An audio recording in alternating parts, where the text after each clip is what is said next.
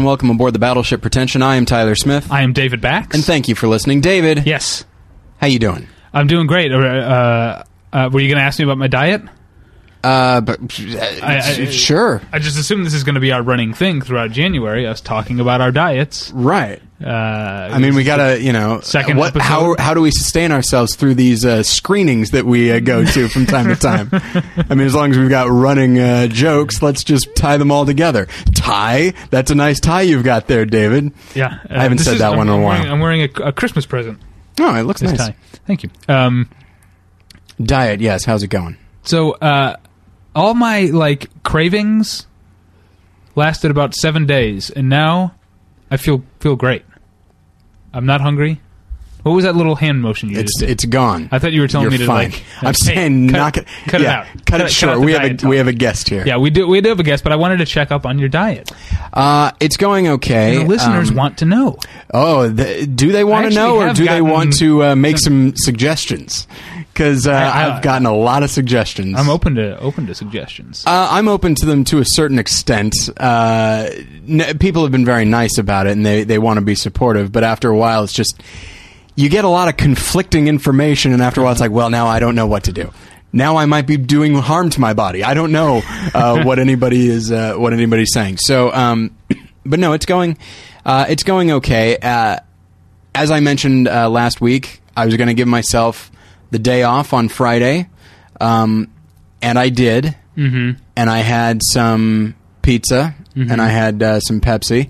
And I tell you, even though I knew I was going to give myself the day off, eating the pizza, which, by the way, was delicious, and that Pepsi, spot on, I still felt just like, I'm such a failure. And it's like, no, you knew you were going to do this. Right. And it's like, but then also physically, I just felt really sluggish for a little while, and so, with the exception, I went out and had some coffee with not friend of the show but mutual acquaintance Colin Marshall, and I did have some creamer, which apparently I'm not supposed to have, but I had some of that the other day, but I think I'm good with sticking with the diet as it is right now.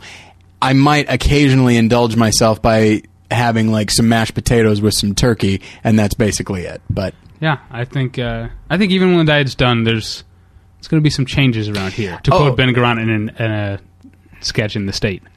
Well, and I don't know the sketch, but it's one of the best ones ever. No, there absolutely. When it is over, I feel like broken a lot of the habits of I'm hungry, I'll have a bowl of cereal. I'm hungry, but I don't want to cook something, so I'll just have a bowl of cereal, I'll have some toast.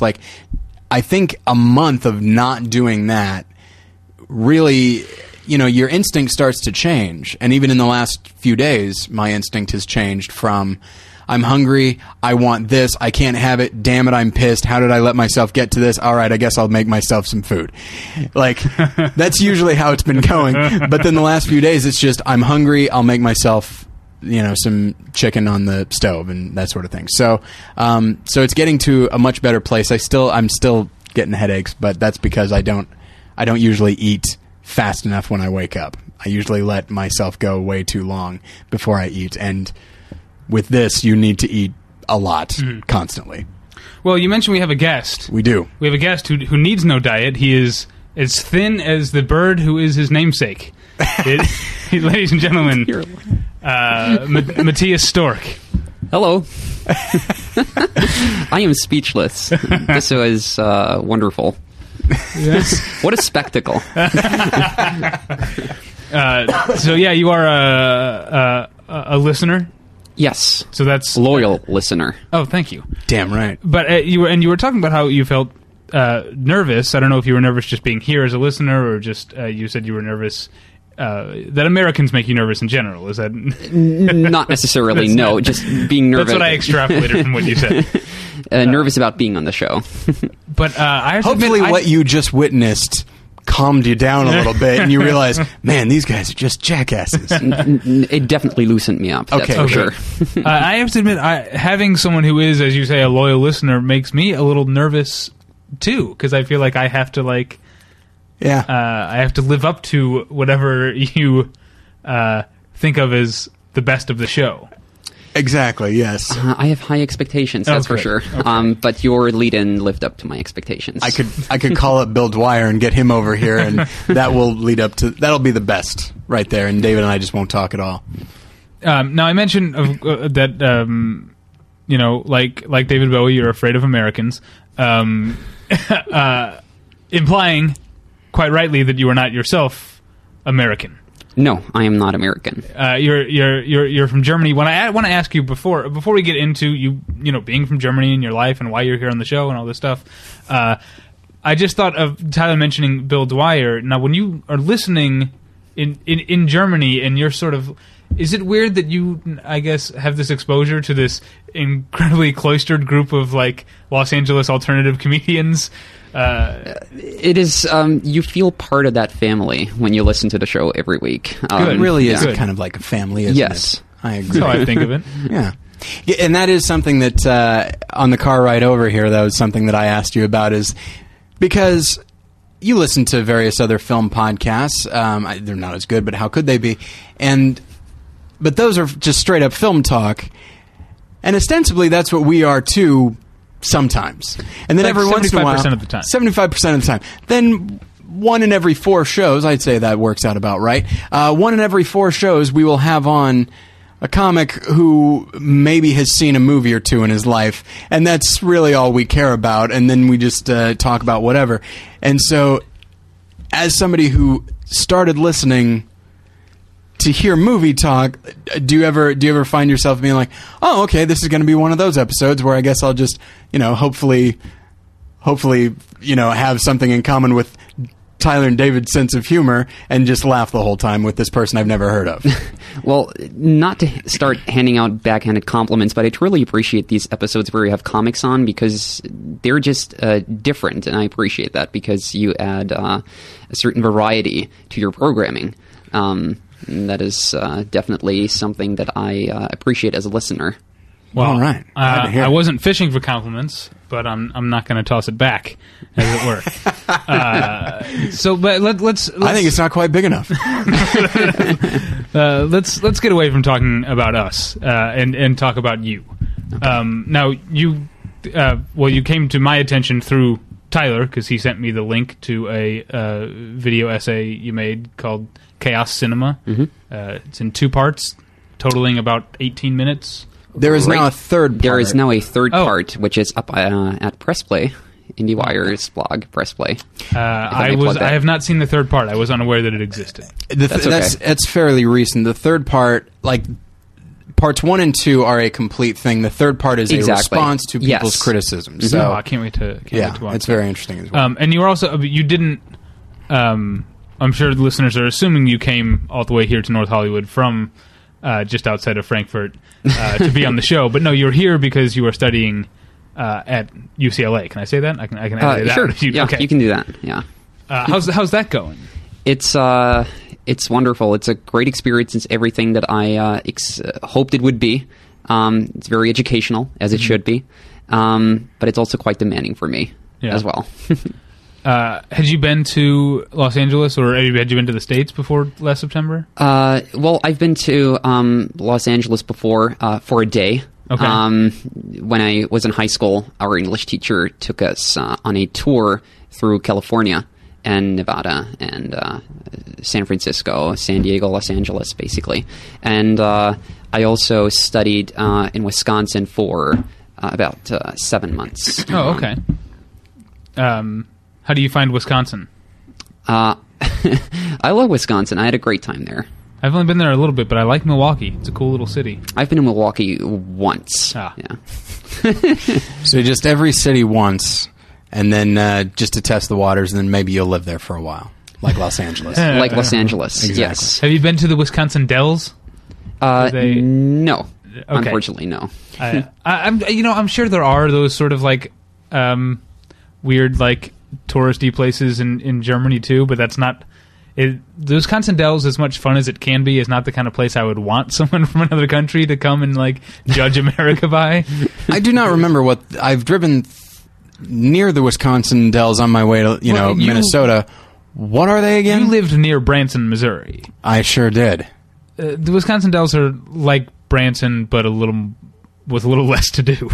Oh, wow! That's really something. It's just the kind of place like a Branson or like a Myrtle Beach, South Carolina, where like you drive through the city and everywhere there's like these sort of like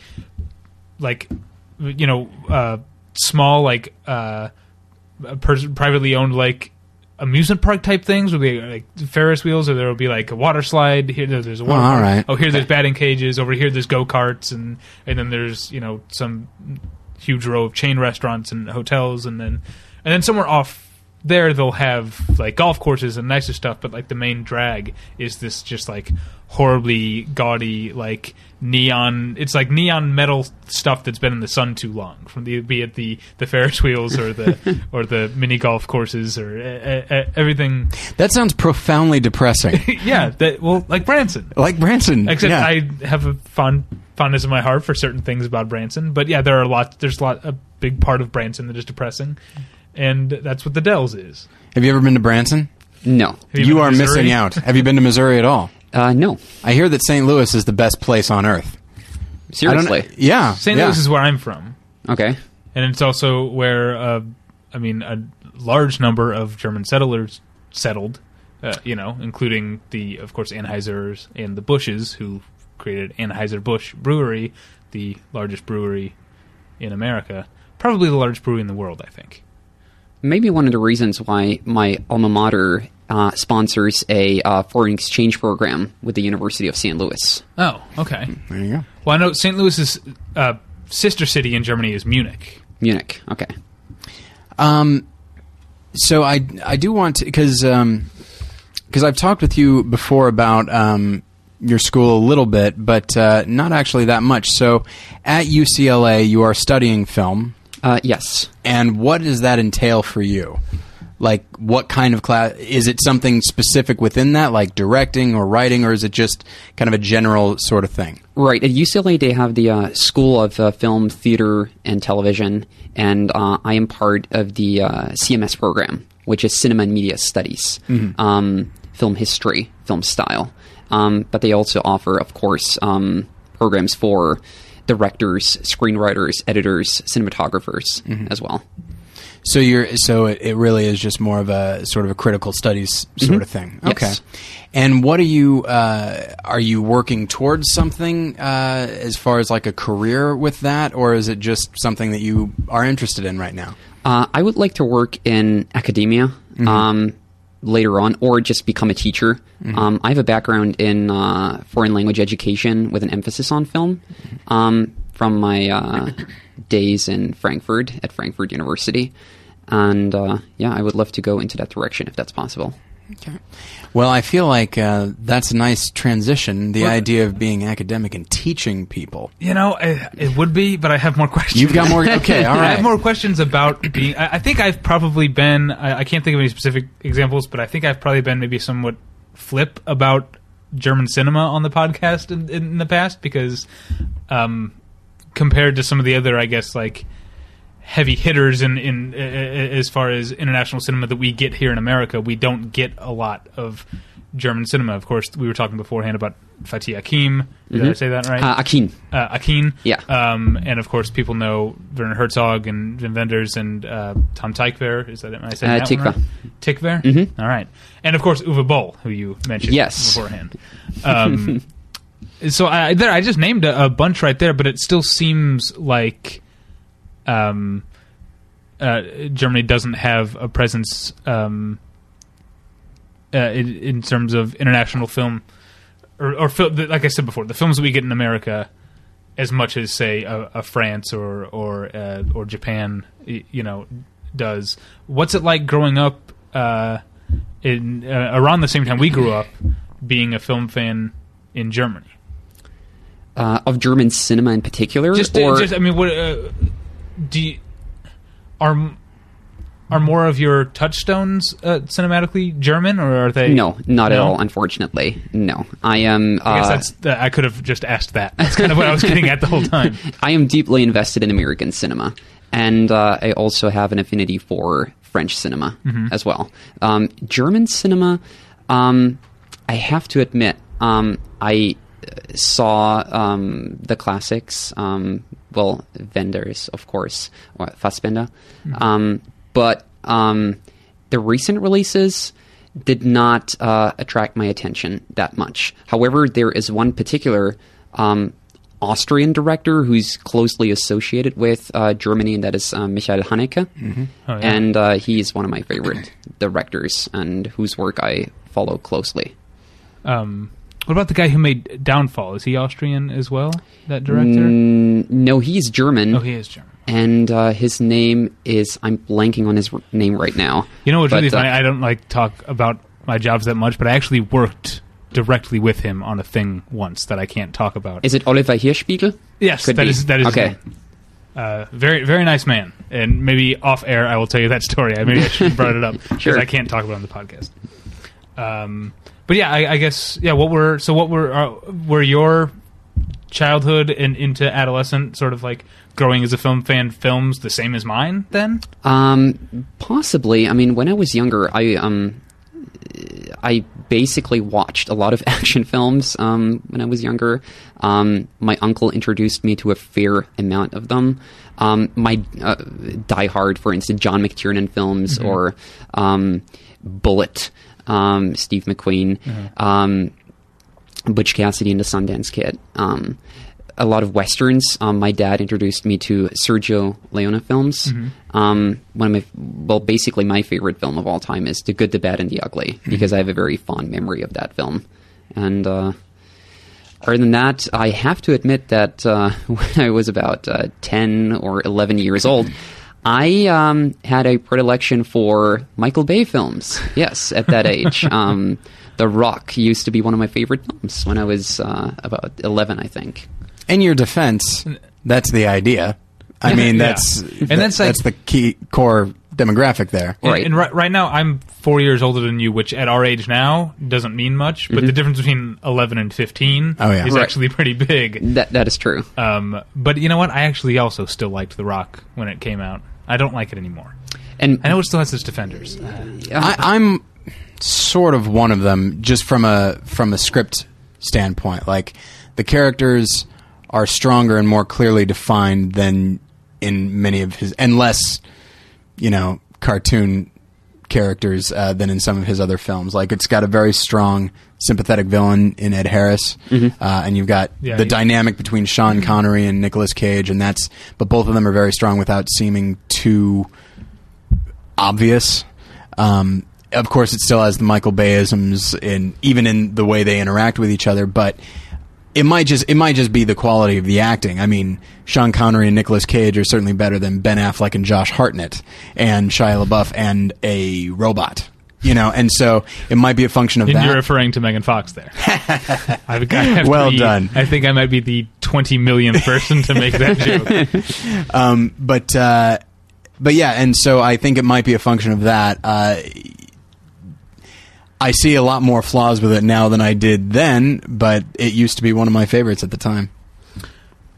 Yeah, we talked recently when we were talking about Pearl Harbor about how Michael Bay seems to sympathize or at least relate more to machinery than to people. Yes. And so you are right that things like The Rock and Armageddon do have more clearly defined characters, but I also feel like maybe that's because he was still new enough that he was on more of a leash and was following the formula, and this is the script you have to follow, and now that he's allowed to sort of make his for good or bad his more auteuristic films, he can dispense with people being human beings or being the thing that's supposed to be interesting anymore. Now, real quick, I was talking about The Rock. You brought Armageddon into it. I don't defend Armageddon because I feel like that has such a large cast that he has no choice, I think, but to, and it's the screenwriters as well, has no choice but to define each one by one thing instead of a myriad of character traits as in The Rock, because The Rock really only has 4 or 5 main characters. Armageddon has several, and some actors, like I'd say Steve Buscemi, managed to turn it into something. But by and large, I feel like Armageddon is very much the Michael Bay that we know of now. And I'll ask Matthias this in a second, but if you were to put in front of me DVDs of The Rock and Armageddon, so you have to watch one, I would watch Armageddon. I would definitely watch The Rock. Because, I mean, Armageddon, I know that as cheap and manipulative as the ending is, I'm still going to well up at the end of it, and that's going to be fine for me. That's more of a reason to get into it for me. It actually works emotionally on me, even though I know it's doing it in a way that is, like I said, cheap. Which one do you prefer, The Rock or Armageddon? I'd have to say I prefer The Rock. But Armageddon has Steve. Is it Buscemi or Buscemi? I believe you pointed out it was Buscemi. No, in one of your recent episodes. I think I read recently that he doesn't really care. Okay, he doesn't really care. It's one of those things like Stephen Tobolowsky, who's also been on the podcast, talks about different people within his own family pronounce Tobolowsky, or whatever, in different ways, and so I think that's something I was reading that like. I think Steve Buscemi also goes by Buscemi or Buscemi or Buscemi or Buscemi. Okay. Oh, my. So anyway, yeah, but Armageddon does have him. It does have him, and it features a scene with him riding on an atom bomb screaming, what does he say? I only remember the German phrasing of it, which means basically no to atom bombs. That's what he keeps yelling repeatedly in that scene. I wonder, is that...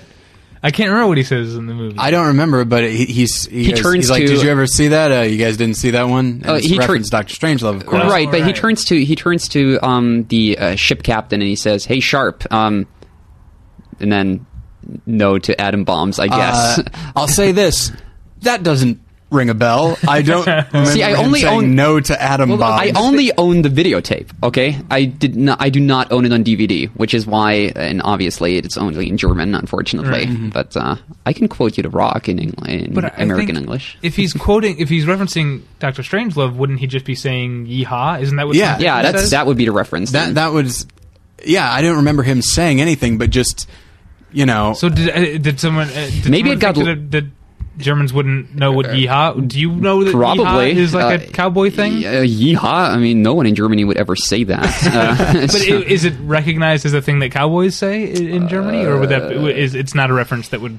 I believe so, but I don't know. But it certainly got lost in translation, I believe. I love the idea that yeehaw, which is a very American gung ho. Let's get them, turns to no to nuclear warfare. Thank you very much. The delivery of the line was much more rhythmic and engaging than I'm sure, yes. my rough translation could imply. Now, again, this discussion of Michael Bay would be a perfect way to get into the topic, and yet, but we're not going to. No, because I want to ask about. I mean, you took film classes. This UCLA isn't your first film school experience, right? You've taken film... Okay, not necessarily. I took film classes at my alma mater, Goethe University Frankfurt, but my major was in foreign language education, English and French. Okay. But I made an effort to combine it with film. So I wrote about film, and I wrote how you can teach film, the educational aspects of film. That was very important to me. Okay. And still is. Well, for the film classes you took, and let me know if I am coming across as, I don't know, patronizing, but I really am curious about film education and film fandom in Germany. What is taught in German film classes? Basically, general introductions to the art of film. I assume that is very basic. But I took classes on Hitchcock, which were offered. I took classes on French cinema, the French New Wave, La Nouvelle Vague. I took a class on the New Wave in America as well. Basically just the usual topics, I assume. Although, one of my friends who is currently going to that school told me that he is currently taking a pornography class. Yeah. Did he high five you right after that? And it was on Skype. Oh, okay. So probably Skype a five. mental high five. Oh, now I got like hand grease on the screen. I guess I was wondering. I mean, Tyler and I went to film school, and of course, in Right. that school, we learned about all sorts of cinema from all over the world. But obviously, there is, no attempt to shy over and or not. That's not a word. That's not a phrase. Shy away? Shy away from or the sort of golden ages of American cinema. You talk about the film noirs, you talk about the late 60s and early 70s, and you talk about all that stuff. It's there's a lot of it. So I was just wondering, is there? I mean, obviously, in the silent era, German cinema was one of the world leaders. I imagine that's German Expressionism, yes, definitely is widely taught as well. But again, I ventured into the film department on my own, right. And basically sat in these classes. And then the English department equally offered classes on film, but with a more cultural studies approach.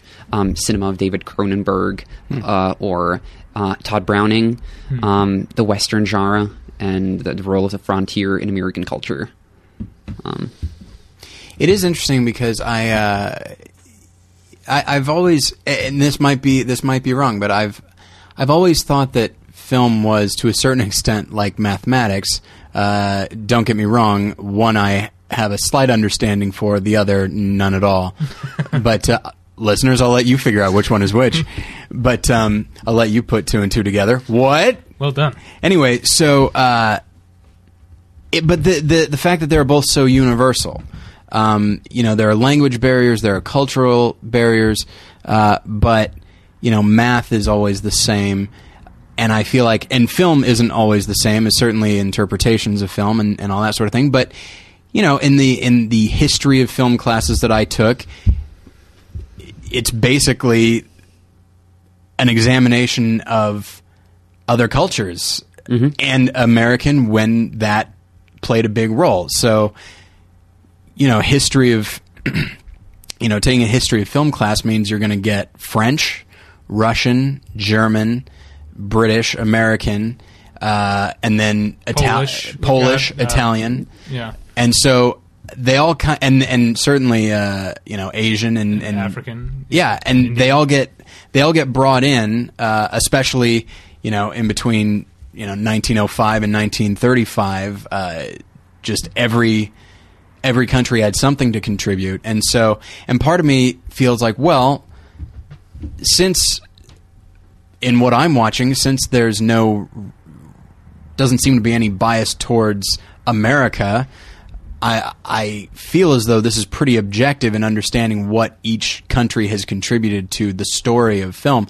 And so it always seemed to me that if I were studying in another country, it would look very much the same. But then it occurred to me that once you get past like World War II and then you start getting into film noir, and I mean Westerns were around before World War II, but you start getting into like big spectacle musicals and things that are uniquely American, and then with those we would spend. We should say we've mentioned film noir a couple of times, and two of the biggest film noir directors would be Billy Wilder and Fritz Lang. Oh right, yeah, Germans.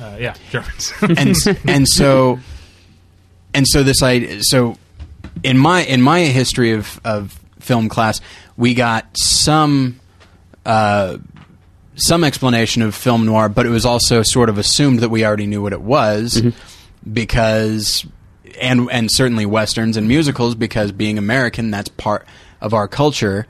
Everyone knows who Peter Lorre is, even if they, specifically as Igor or the shifty-eyed guy, if for no other reason than because of Warner Brothers cartoons. And that's a function of our culture, even if people have never seen Casablanca or M or the Maltese Falcon. And so I guess my question for you, it's not unlike David's, is when it came time for you to study Westerns and things that are somewhat uniquely American, I don't know, because it's not part of your culture, it's not ingrained, did you find it more interesting, less interesting, did you have to put more effort into really grasping it? That's actually a good question that I have never pondered quite in detail, but I'm not necessarily sure whether it is true that American culture is not as much ingrained in European culture anymore, because I was basically weaned on American culture. Even though my parents made no effort to expose me to it, it was just there.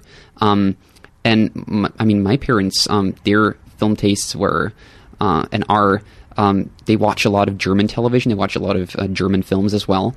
But predominantly, Germans tend to watch American films. And, my parents knew John Wayne. They loved John Wayne, so did I. John Ford as well. It's just a certain mainstream cultural iconography that we were all exposed to, I believe. Speaking of German television, when you were a kid, did you ever watch a show called Ravioli?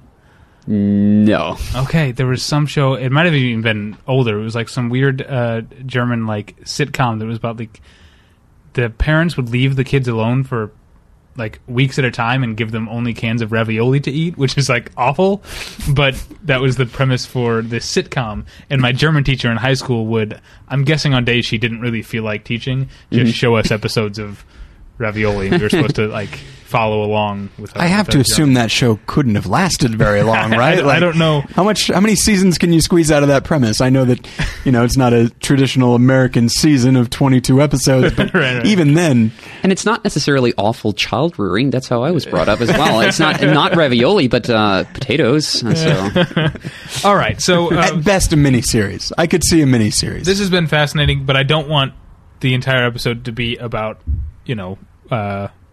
watching films in Germany, and how you are different than us. No, even though it totally could be, because I'm fascinated by it. Not Germany. If we had a Ukrainian on in a couple weeks, we'll have an Australian guest. It'll be very exciting. There we go. But we want to get into the topic. Proper. You did. We mentioned your video essays, which are available where? The IndieWire blog, Press Play. Okay, well, and we'll do that again at the end of the show. Chaos Cinema. So I want you. I'm going to toss. I'm going to hand the floor over to you. That's still not right. I'm going to give you the floor. Yield the floor. Yield the floor. You have the con, as it were. I want you to tell us what your sort of thesis is, what Chaos Cinema is. So let's get into it, shall we? Chaos Cinema. Okay, and also how you came to this theory, and what made you decide to make these videos, because it's must have taken a great deal of time and effort. It did take a lot of time and effort, actually. Well, and I should probably preface this by stating that I am by no means an expert. I'm a student of film.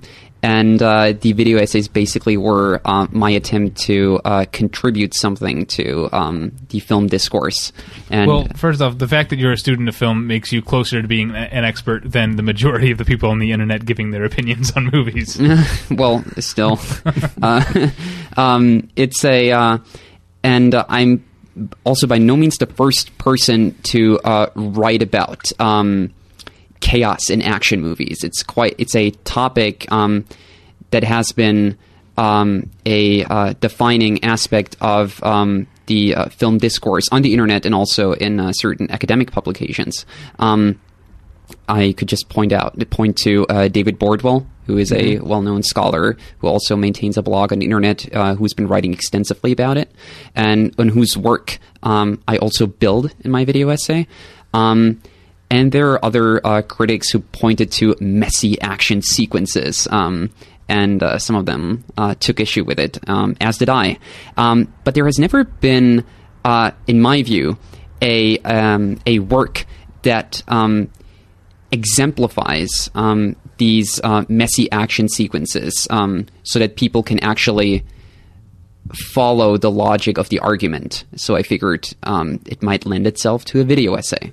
And I've been following one of my favorite, probably my favorite film and television critic, Matt Zoller-Seitz, who currently administers press play over at IndieWire. And he's a video essay extraordinaire.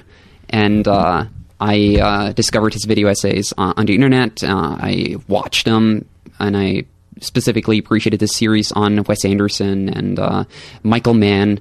And he recently published a series on Terrence Malick, which is fantastic.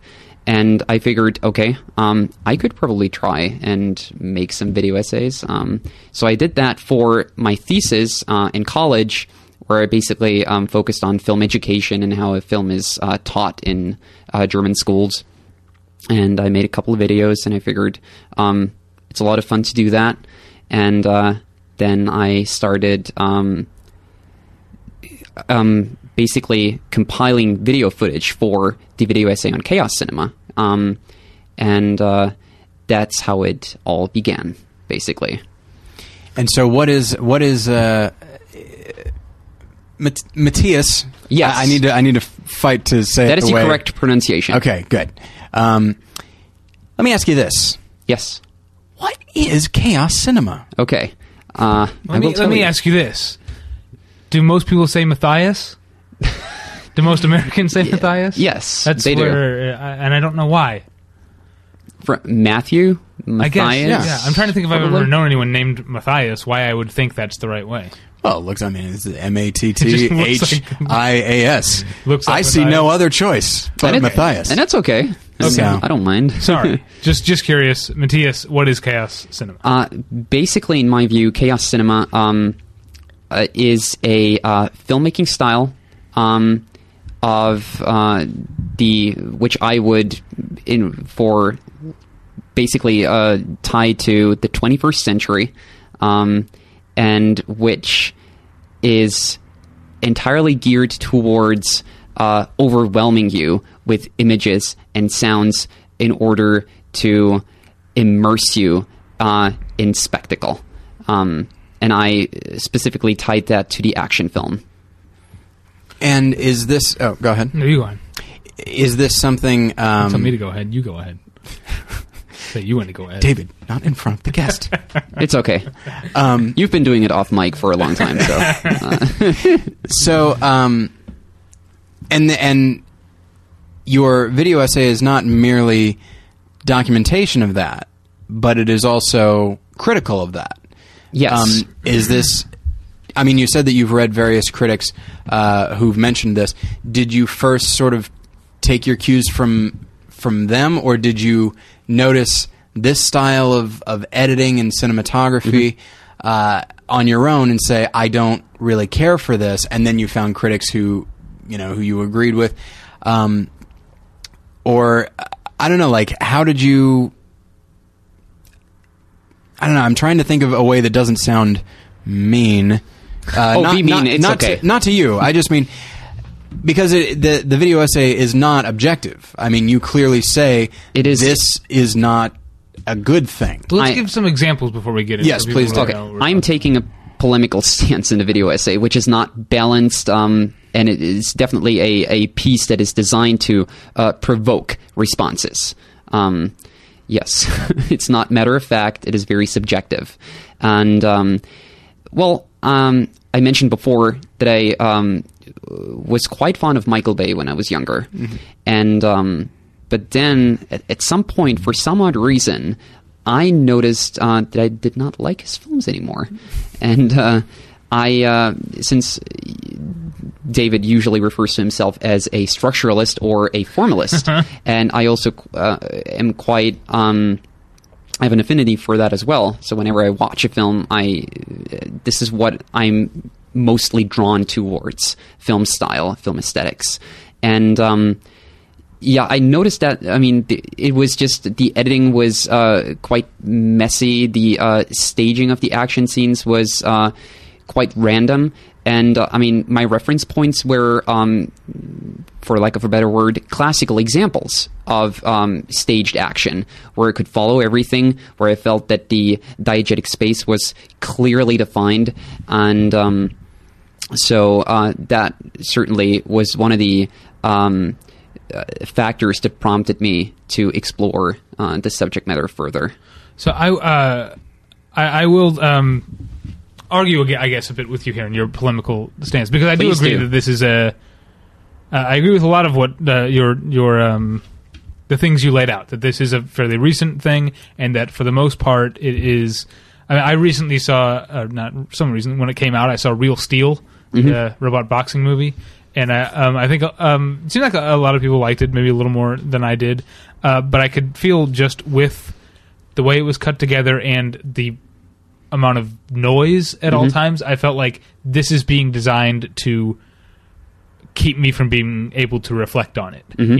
Both from understanding it in the physical space that you're talking about, but also just keeping me from being able to actually think about what's happening because it's so assaultive, and I don't like that. But I also think there is an argument to be made that that's not the only motive for this kind of editing in a fight scene. I think there is something to be said for impressionism in action. It's not the genre you usually see impressionism applied to, but I think and I think the sort of a champion example of my cause here will be Paul Greengrass. In most of his films, I think he does it. I mean, going back to even the slightly more subtle use of it in Bloody Sunday, but through the Bourne Ultimatum, which I will admit gets maybe a little too unmoored from reality. Right.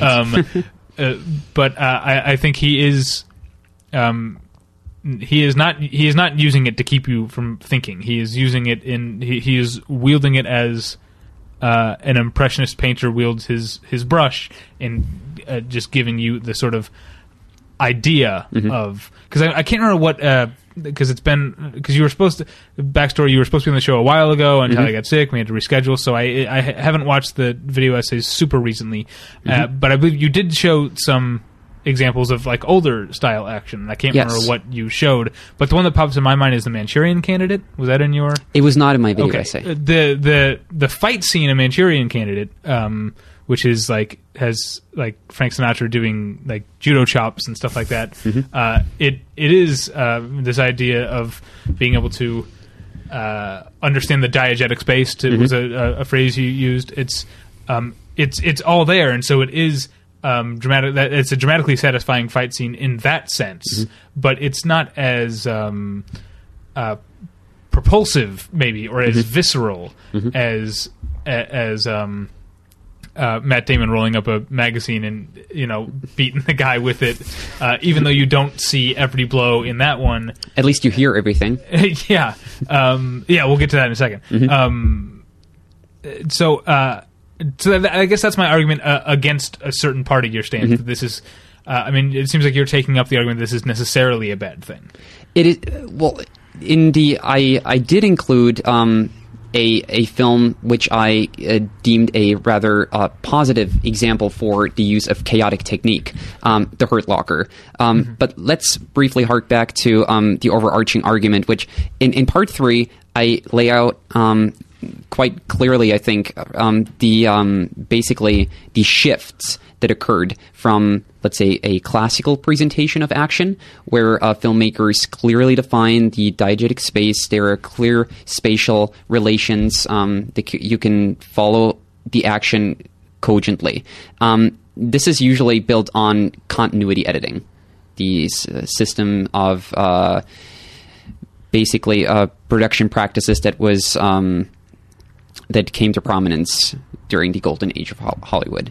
And then a shift occurred, which David Bordwell characterized as intensified continuity, which in his words is just traditional continuity amped up.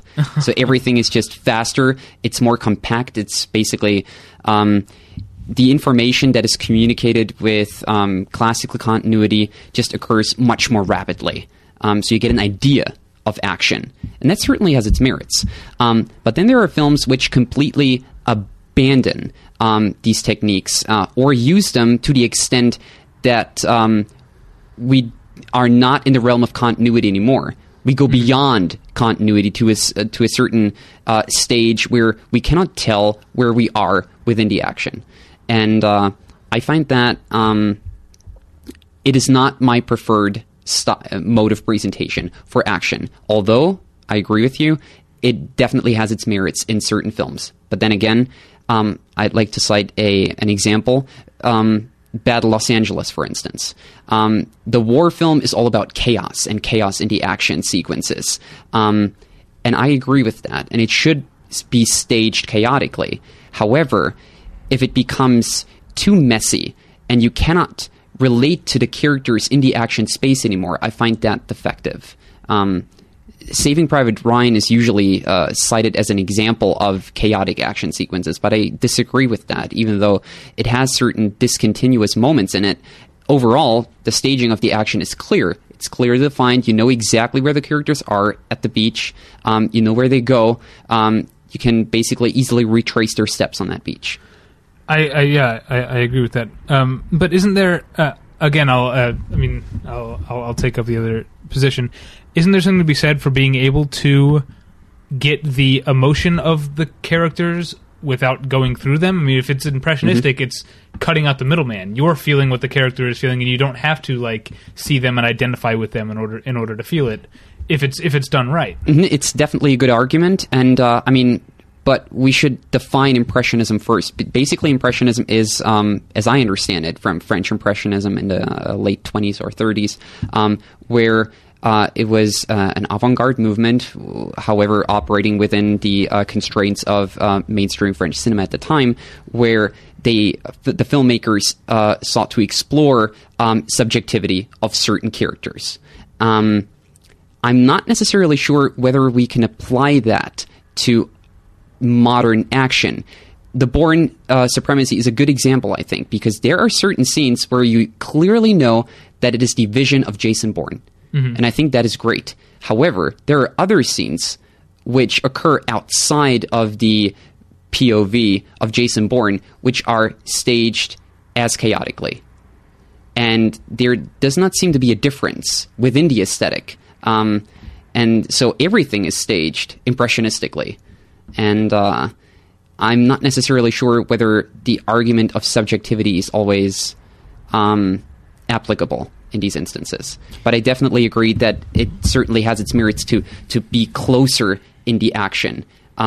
Because that is what chaos cinema tries to do. It tries to situate us right behind the characters in the action, right in the middle of the action space. It does not grant us an opportunity to observe the space and move us close into the space, takes us back from the space. It just basically plunges us in that space.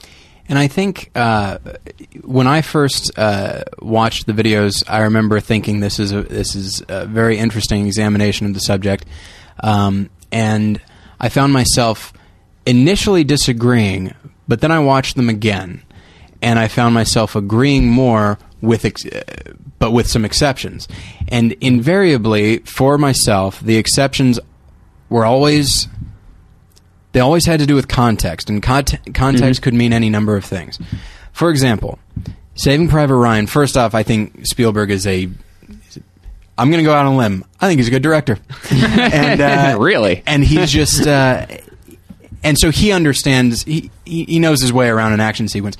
But what's more is, there's a lot of chaos in that sequence, but it's in the context of war, and it is the context of, well, we can't go backwards. Backwards is the ocean. And that would be silly. We need to always go forwards. They have a very clear mission, which is to go forward means we could get... That's where the death is coming from. We need to work through the death, and then we will have achieved our goal. And so there's a great deal of context that I think helps the viewer see that. And again, it is Spielberg who does a very good job choreographing action, but also, and I know that David is the structuralist, and I'm more of the character guy, and so I tend to cling to that, and it popped up a lot in last week's episode as well. I used to apologize for how much of a character person I was. And as time has gone on, honestly, in preparation for this episode, I've started thinking, like, character can be such an important anchor when talking about film in general. I mean, last week we were talking about when you combine genres and do it in a way that audiences may not be used to. If you have a character guiding us through it, and if we're locked into that person, then it doesn't really matter what's happening around us. It can be something. It can be a sci-fi comedy. Who knows? As long as we're locked into that character, then that's all that matters. I think that's one of the reasons, by the way, that I think that the show Lost worked so well, because David, you and I approached Lost from a different point of view. You were very much on board with like plot and mystery, and I was on board with character. But I think without such strong, clearly drawn characters, I mean, I was more of a theme guy than anything else, right? But anyway, go on. And I think both plot and character worked in with that. I just don't want to be confused with those people who were like just wanted all the mysteries of the island. I mean, that's valid, but that just wasn't me, right? But wasn't I? But you weren't someone who like locked into character quite as much as I did, and I think is certainly with the last episode, in which case you could say that maybe they latched onto character because they're like, that's the only thing we've got now. But that's neither here nor there.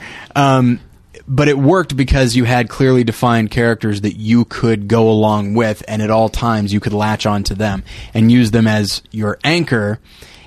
And in the case of movies in which chaos cinema works for me, in which I don't mind, it doesn't bother me. And again, this might just be me, because there's plenty of people that can complain about the Bourne films. There's plenty of people, I know Jim Emerson is one that complains about The Dark Knight and Batman Begins. And I know a lot of people who complain about the action in those films as being a little too chaotic. But Jason Bourne and Batman, we have such a strong sense for who they are that even when something's going crazy, this is going to sound weird. It's like we get a strong enough sense of who they are and how much control they have over a situation that it's almost like they're going to get me through this. I may not know what's going on, but they do. And so I think we're much willing to go along with that than say, we're going to be picking on Michael Bay a lot today, as opposed to, say, Sam Witwicky from the Transformers films, who... Shia LaBeouf aside, I think he's a good actor, and I think he plays the part well. It's not a strong enough character.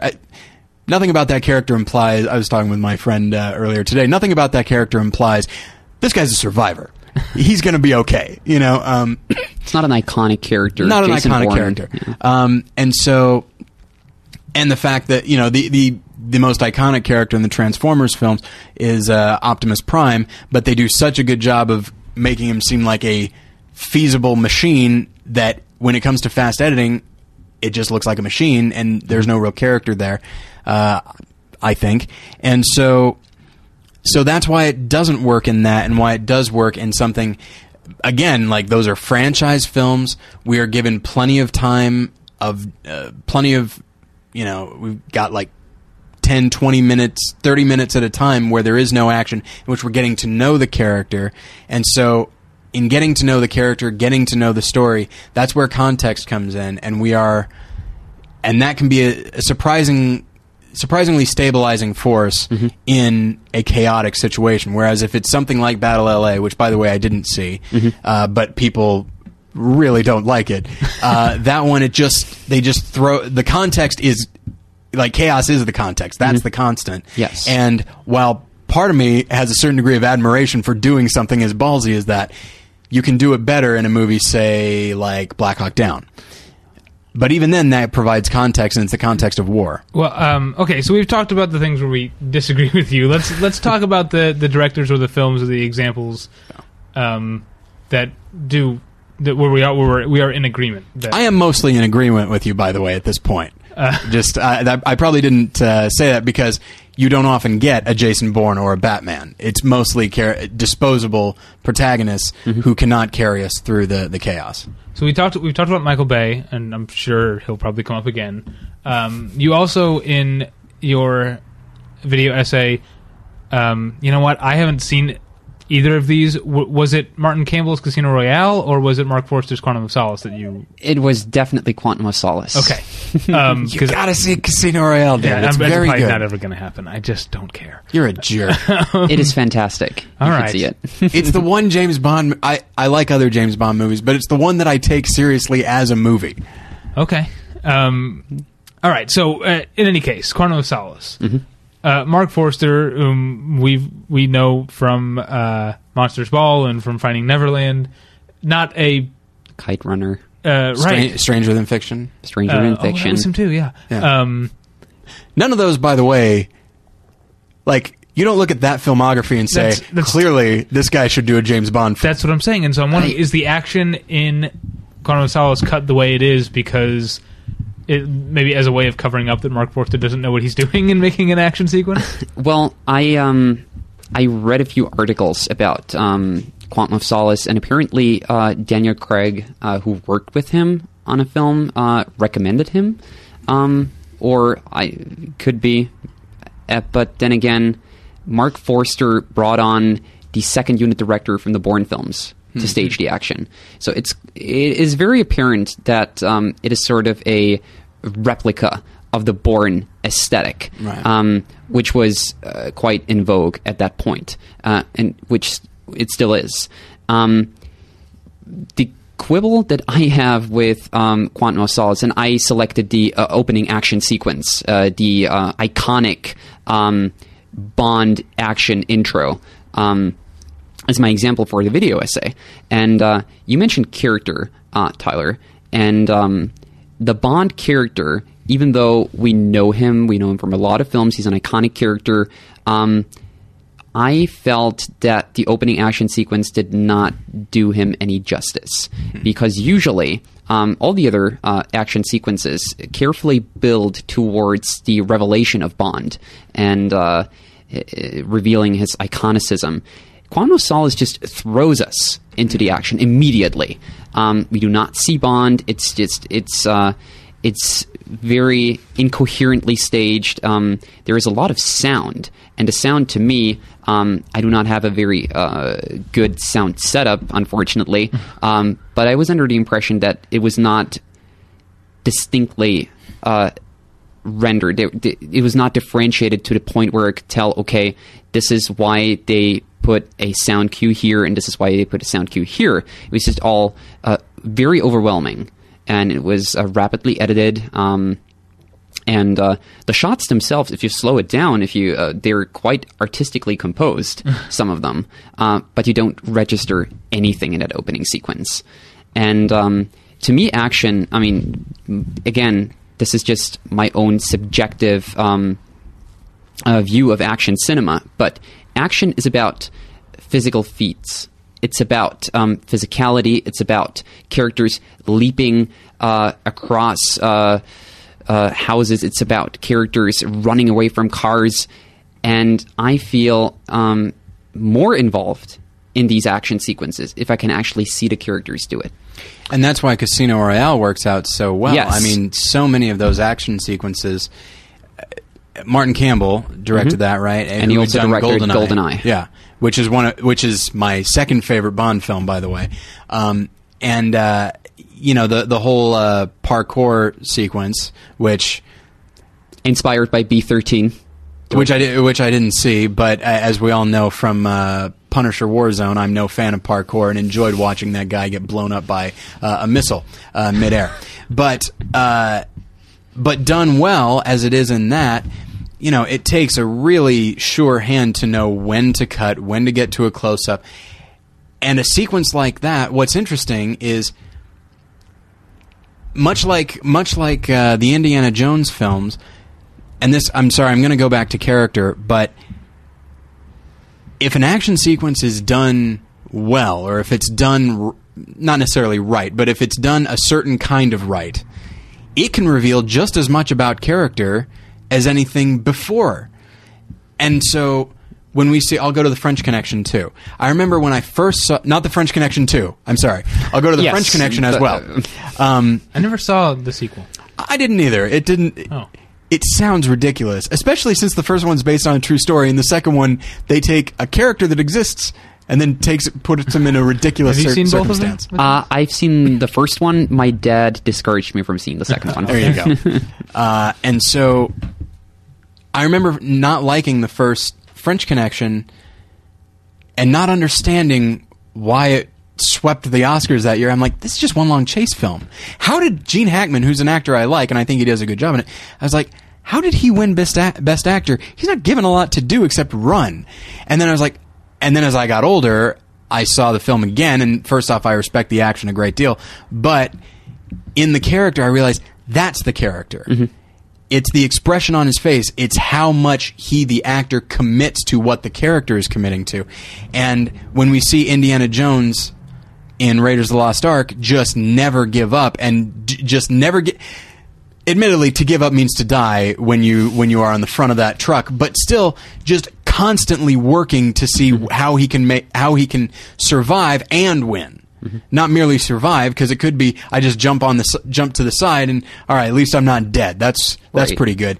But he wants to survive and beat the Nazis, and so the choices he makes within the action sequence tells us a lot about him. Same as the parkour sequence in Casino Royale. Like little things like the little flippy guy that he's chasing after, and he slips in this little unfinished part of the wall, and then Bond bursts through the wall.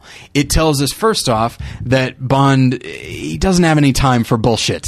And it also tells us about this Bond versus the other Bonds. Like, This is one a little bit closer to Sean Connery, a little bit more brute force, not quite as sleek. Yes. And when you think about that, like a good action sequence, it adds to the larger story while also being informed by the story that it's a part of.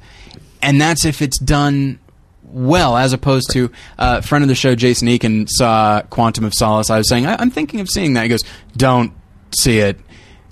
And I was like, why? It looked okay. He goes, don't see it. It's a bad action movie, and he explained that the action sequences seem to be completely free of context and that they come out of nowhere. True. And he described, I'm sure, I think he was being hyperbolic, but what do I know? I haven't seen the film, where Bond is checking into a hotel, checks in successfully, and then someone comes in to kill him. And I don't think he's even out of the lobby. True. Well, no, he is out of the lobby. Okay. He's up in his room, but Okay. Apparently, yes. I mean, why do we watch Bond films? We watch Bond films because we care about the character, because we know the character is smart, the character is astute, and the character figures out the further course of the story by obtaining information that seems unreachable at some point. And in Quantum of Solace is all about trying not to get killed. No. But I agree with your assessment of character in the action film, because to me in action, this is one of the structuralist principles of the genre, that the basically challenges that you encounter are literalized. You have to overcome them physically. And that's how you define a character in action cinema.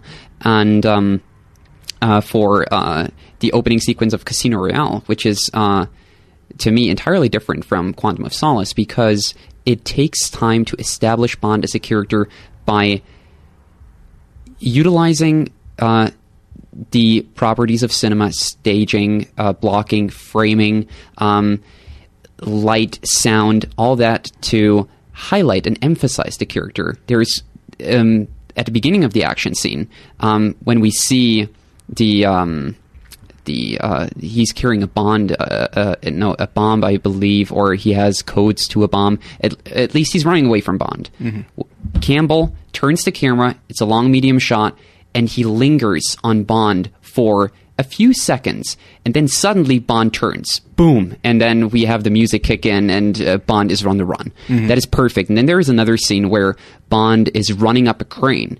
Again, medium shot of Bond. A few seconds, he runs up the crane. We are able to look into his face. Sweaty, full of commitment. That is our character right there.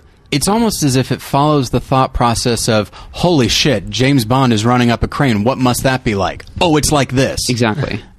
We talked. By the way, I didn't think that wasn't my thought as I was watching it. That's basically the idea that informs that sequence. Anyone who saw the movie with me will know I actually screamed it out in the theater. Holy shit, he's going up a crane! We talked on. It came up on our 250th episode with Mike and Bill. Great episode. Thank you. Tom Cruise's performance in Mission Impossible 3. I have yet to see Ghost Protocol, but I think. Would you consider J.J. Abrams' Mission Impossible 3 a good action film, non-chaotic? Again, that was a good phrasing because, I have to admit, there are certain chaotic films where I think chaotic sequences are handled quite adeptly, and they add to the experience of the film. And Mission Impossible 3, there are certain sequences that can be chaotic, others not. So to define a film as totally chaotic, except for perhaps Battle Los Angeles, that was a mess. But no, Mission Impossible 3, I think, has quite judiciously staged action sequences, which I liked a lot. The bridge scene has certain chaotic moments, but they do not detract from the action at all, I think. You can definitely feel the impact when that rocket hits the bridge and he gets slammed against a car. By the way, I know everyone, even if you haven't seen the movie, you've seen that because it's in all the trailers and everything. That is, I think, one of my favorite stunts in the last decade of cinema. It's pretty cool. So amazing looking. And the window explodes. Yeah. It's pretty great. It's great. And have you seen Ghost Protocol yet? No, not yet. I haven't seen it. Did you like it? I loved it. Good. It's fantastic. Red Bird. He is. It is, I think, the best action film of the year. And I've seen a lot of action films. But you should see it in IMAX. Okay, that's what I hear. It was shot in IMAX, and that's actually what has kept me from seeing it, is because just the closest IMAX theater to me is they only have like 2 showings a day. Okay. And it's like, and they never seem to line up for me, but that one I definitely want to. We should go see it together. When was the last time you and I saw a movie together? I don't remember. You should. And it features a particular sequence which I think is quite chaotic, but it is ingenious. It is perfect, and you will recognize it when you see the film. And I want to use this opportunity to elaborate a little bit, or maybe give you the opportunity to do so. When you're saying chaos cinema, you're not referring to what's happening within the story. I mean, there's plenty of great action films in which a lot of stuff is happening, and you could describe it as chaos. You're talking about the presentation of the presentation is chaotic, not what's happening, how it's happening. Okay, just making sure. We should start thinking about wrapping up pretty soon. So I want to talk about, we mentioned, obviously we've got Martin Campbell, we've got J.J. Abrams, we've got Brad Bird out there holding it down for the kind of action sequences that Matthias would like to see more of. Do you see the chaos cinema getting worse? Do you see it as a trend, or do you think it'll fade away? Let me talk about, hold that. Because I'm gonna muscle in here with 2 films that are coming out in the coming weeks. One of which I've seen, and one of which I've seen a scene from. Contraband, Baltazar Kornreker's film. I just saw the other day. I can talk about it. Review is up. The review is up by the time you hear this, and by the time this is posted, the embargo is lifted, so I can talk about it here. Just you guys don't spread it around to anyone. It definitely it's not very good, and it definitely is chaotic. It definitely feels like Paul Greengrass light, if you will. And then the week after that, which I will also have a review of, but I haven't seen it yet, Steven Soderbergh's Haywire. And I'm looking forward to see it. And, like I said, I haven't seen the film, but at Comic-Con I saw one long extended fight sequence, and it was the exact opposite of what we're talking about here, or the exact opposite of chaos. The camera barely even... there's a number of shots, but within the shots, the camera is static. Good old Steven. And showing you in widescreen this perfectly choreographed fight, and you see Gina Carano and Michael Fassbender. That was the fight they showed us. You see the fight progress from the door to the hotel room, along the one wall, and then in through the bedroom door into the bedroom, and then onto the bed. And it just again this idea of diegetic space. By the time it's over, you understand the entire layout of the hotel room and exactly where they've been and what hits and what blows landed where. Mm-hmm. I'm not really sure where I'm going with this. I guess I just wanted to provide two examples before I ask you about your point. Mm-hmm. Two different examples specifically before I ask you about my question of where is this going? Will it worsen or will it fade away? I think this chaotic mode of presentation is still quite in vogue, so I expect to see it even more frequently in certain films. But again, Mission Impossible 4 Ghost Protocol featured an extensive chaos sequence, and it was just handled with so much care that I think the style definitely, has its merits and can contribute immensely to action film style. And in the video essay I also pointed out that there are certain genres that make use of chaos cinema, or at least chaos style, where again it detracts from the overall experience. Musicals, for instance, where everything is just fragmented and you cannot see the dance choreography. Or I also pointed to Tony Scott, and basically there are Tony Scott likes the moving camera, the roaming camera, and there in his films there are certain scenes where he employs the moving camera to capture dialogue exchanges. So you have close-ups of the actors, and you have the roaming camera, particularly in Unstoppable. And I think that sort of detracts from the performance of the actors. But overall, Tony Scott, I think, has quite an interesting rococo style, very expressionist, and I certainly mind that when it comes to action, but that should not devalue his style overall, his approach to cinema, which is quite energetic. And may I briefly point out that one of your writers, actually, Scott Nye, he called me out on the video essay in one of his blog posts, and it was undoubtedly the best rebuttal that I received because it was very educational. And I also responded to him on his blog, and we had a brief discourse. And I think he also enlightened me about the potential merits of chaos cinema as well. So I think there should be room for a discussion about that, and not just well done, Scott. Trash talk. Yeah, definitely. Yeah. And he is. It's nice of you to refer to him as our writer, Scott. He was writing before he wrote for us. He's the guy who writes for us. True. I feel weird claiming any sort of possession over Scott and his opinions. Not me. Although I wish I could, because he's a smart guy.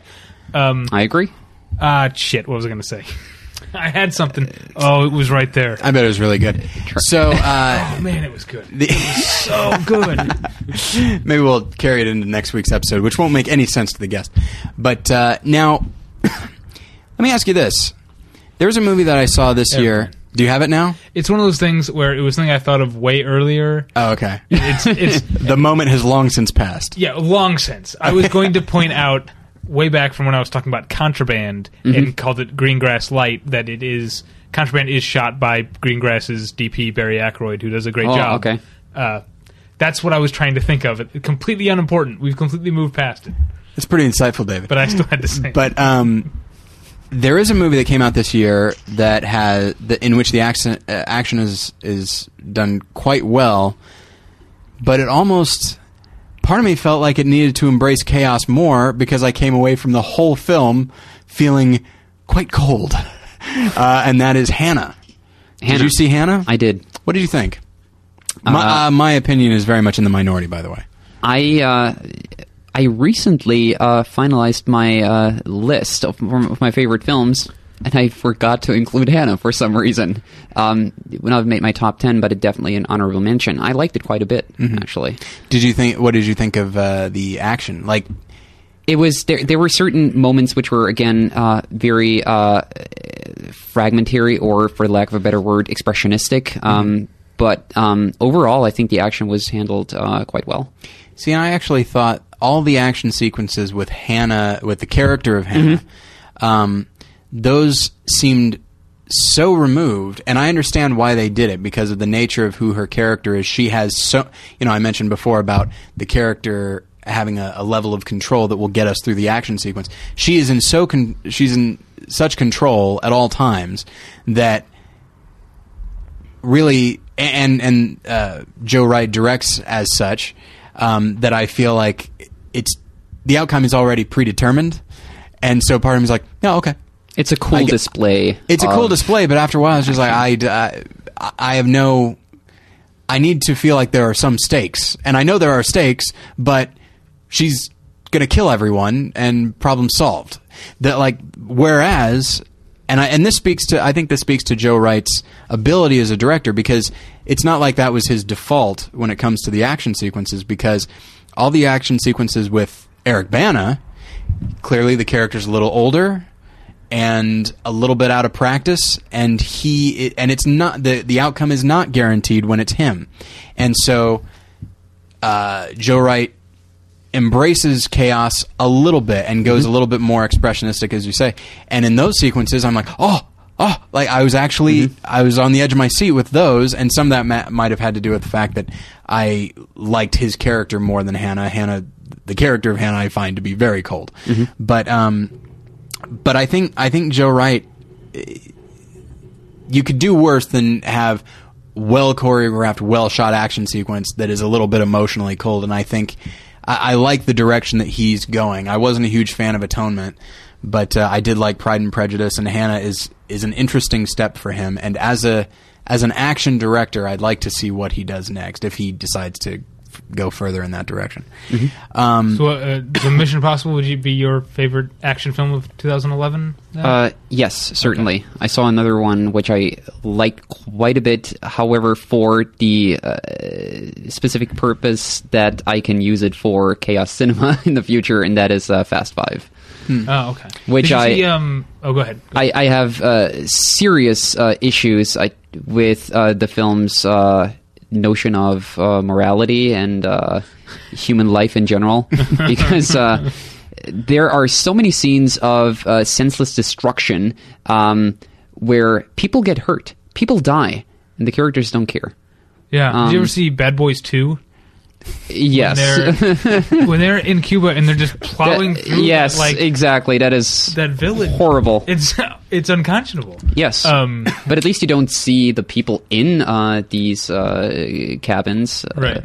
But you do see corpses lined up on streets who just drop off cars in Bad Boys 2. Don't you remember that? No, I feel like I don't. But I do remember the sequence of just them, just bouncing along and being like, woo! The whole time it's like, people are dying. Yeah. Oh, wait, I'm sorry. We're lucky nobody was hurt. Right, yeah. That's the line they say. Did you see 13 Assassins? I did. Takashi Miike, and it was fantastic. You liked I loved it. It's not really much of an exaggeration to say that the final third of the film is one big battle. An action extravaganza. Yeah. And it had meticulous sound design. That's what I liked about it the most. And we, in the essay, also point out that in these moments where the visuals become so fragmented and incoherent, that sound design can compensate for that if it is judiciously employed, so that it's not just one big mess. But 13 Assassins was exceptional, and this is the Takashi Miike film that I liked from this year, because I also went to the Cannes Film Festival, and I saw his first 3D effort, Death of a Samurai, which was a Shakespearean drama about samurai, and both films actually deal with the passing of that time of the samurai, but the 3D... completely superfluous in that film. But so before we end, I did want to talk a little bit about your, and this has less to do with the subject at hand, which is Chaos Cinema, and more to do with you as now an internet presence, because your video essay has been mentioned in various other pretty high-profile places. I believe, was it New York Times Online? Yes. that singled it out, and congratulations for that, by the way. I think it's that well was deserved. quite an honor, but again, it's just a brief mentioning in an article. We haven't been mentioned. It's fine. But It's over now. but either way, it's well deserved. And so, and on the car ride over, I was telling you this, that it took David and I a while. David and me. I'm sorry. Yes, it took David and me. Shut up. I wanted to point it out, but I didn't feel I had the prerogative to do so. I'm sorry. Get off my show. Foreign language learner, okay? Right. But we had been at this a while before we started getting any sort of negative feedback. I believe the comparison I made was, it's not often that you get attacked by piranha the moment you dip your toe into the river. Usually you have to wade in and be there a while, and then they find you. But with you, I mean, I watched the videos and I read some of the comments, and certainly somebody like Scott had legitimate complaints and he had points to make, and that's fine. But there are some. That's the difference. Yeah, Scott does it right. There's too much of the internet is. People are just more interested in being right than in having a discussion. Right. And Scott had an exceptional piece, again, with truly strong arguments. And we engaged in a discourse. It was very respectful. And I learned a lot from that exchange. And there were other people who basically provided constructive criticism, which I appreciate a lot because, again, I'm a student of film. I'm here to learn. I'm eager to learn, and I want to learn more about the art form, and there were certain people who just helped me expand my horizon. Then there were others who were not quite as appreciative of the work, and that is okay. But their comments were, I believe, rather designed to not critique, but to hurt. Yeah. With the internet, we've got the greatest communication tool the world has ever seen. Let's not use it just to call each other douchebags. It really fascinated me because, I guess I'm sort of getting up on my high horse a little bit and maybe even sounding a little self-righteous, but to me, I don't understand how anybody could look at those video essays and then come away with this passionate feeling of hatred towards the person that did them. At no point did you make it sound as though anybody who likes these movies is an idiot, who's purely interested in visceral thrills and not interested in dealing with character or exploring action film or anything like that. You didn't give that impression at all, and yet some people. It surprised me how obviously threatened they felt, as if you don't agree with me wholeheartedly, or if you call into question movies that I happen to like, then it's a personal attack. And since you've personally attacked me, which incidentally you haven't, but since I'm taking it as a personal attack, I will now translate this into a personal attack towards you. Nerds. Oh, jeez. Just the thing that you are... Okay, film is my favorite thing in the entire world. But you know what? It's still just movies. We can have a civil conversation about it. It's not... But I'm not attacking your character if I disagree with you about movies. But David, that is the thing. And Matthias, you might have felt this as well, is that... I mean, we've gotten complaints before that we don't, quote-unquote, take movies seriously.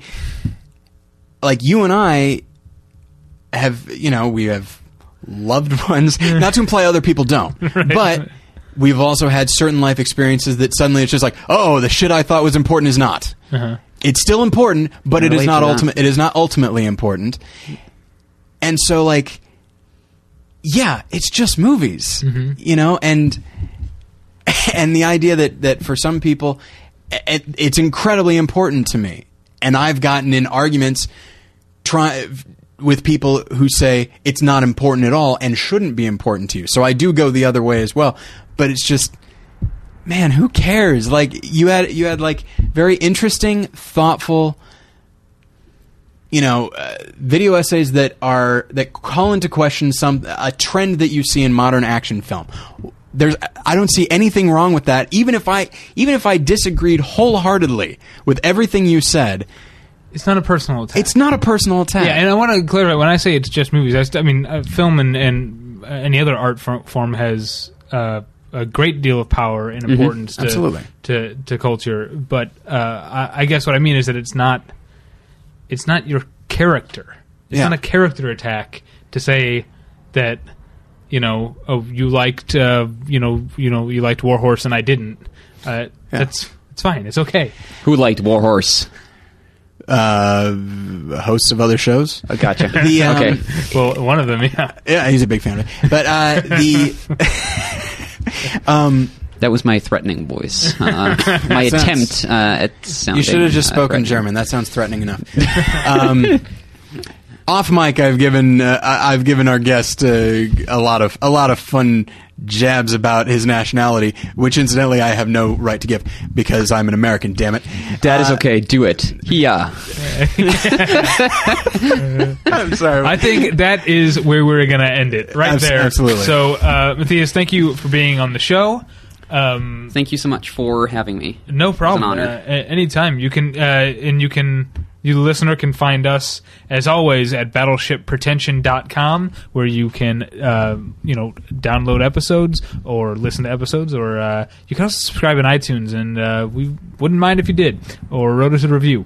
Also, there are on battleshippretension.com regularly updated reviews and of theatrical releases and of home video, DVD, and Blu-ray releases, as well as the occasional feature. This week in theatrical releases, this upcoming week I mentioned, we will have a review of Steven Soderbergh's Haywire. We will have a review of Ralph Fiennes' Coriolanus.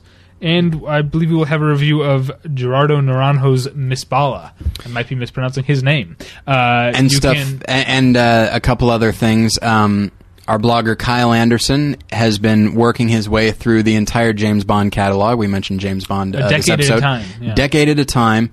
And cool. He just posted... I've been reading that. He just posted about the 80s, which, as far as I can tell, the dark period of the James Bond franchise. The disco period. But yes, so he's put a lot of time and effort into that. They're very interesting pieces, so do take the time to go and read that. And our bloggers have also been posting their 10 favorite movies of 2011. Oh yeah, that's worth talking because there's so much, so many different sites are doing their 10 favorite movies. We are not. As we just railed on internet nerd culture, we are not that interested in being first all the time. We kind of my idea is that I want to be thorough, I think. Yeah. And as a part-time critic, sometimes it takes me a little longer to catch up. But the fun thing about having these awesome writers is that so far we've got 3 top 10 lists that have been going up about once a week, and they will continue to go up about once a week. From our other writers, their top 10 list of 2011, leading up to me and to me and Tyler's top 10 of 2011 podcast, which will be the Sunday before the Oscars, is when that will go up. So this is a really fun way we're doing it this year, and I really thank all the writers who have been giving us these lists, and all of the readers and listeners that have been commenting. I love the comments and keeping the conversations going. I do appreciate that. So in addition to that, of course, you can follow us on Twitter. You can email us, first off, David at battleshippretension.com or Tyler at battleshippretension.com. David, am on Twitter at twitter.com/thepretension, and Tyler's on Twitter at twitter.com/morelessons, which is the official Twitter of his other podcast, More Than One Lesson, which you can find at morethanonelesson.com or on iTunes. And speaking of that, I wanted to let everyone know about the episode that we just recorded and an upcoming episode. The most recent episode is about the Jodie Foster film The Beaver, starring Mel Gibson, which I realize I probably should not have devoted a whole episode to, because one of the notable things about it is that nobody saw it. And so why would I do an episode about that? It premiered at Cannes. Oh, well, I guess... highly sophisticated fare.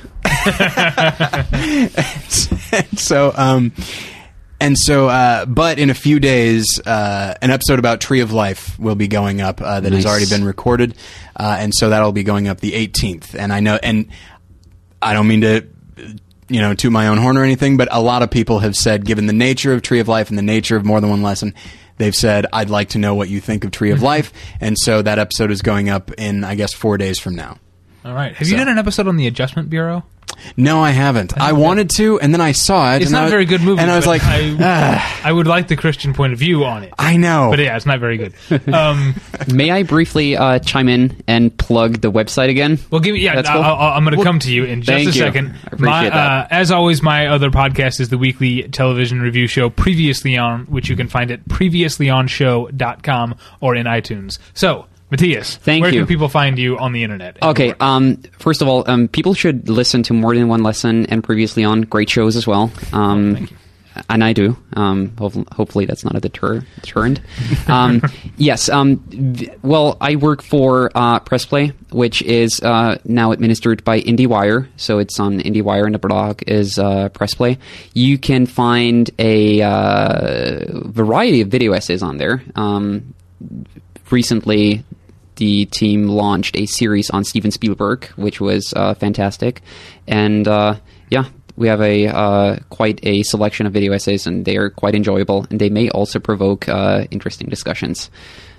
Awesome. And I think I will try to, on the blog entry for this episode, I think I will try to link to the Chaos Cinema video essays so that you don't have to... Hey, don't try. Appreciate it. Thank you. You know what? No guarantees. I don't like to speak definitively. Who knows what's going to happen between now and then? I might lose the use of both my arms. All right. Matthias Stork, thank you so much for joining us on the show. This has been a lot of fun. Absolutely. And, thank you.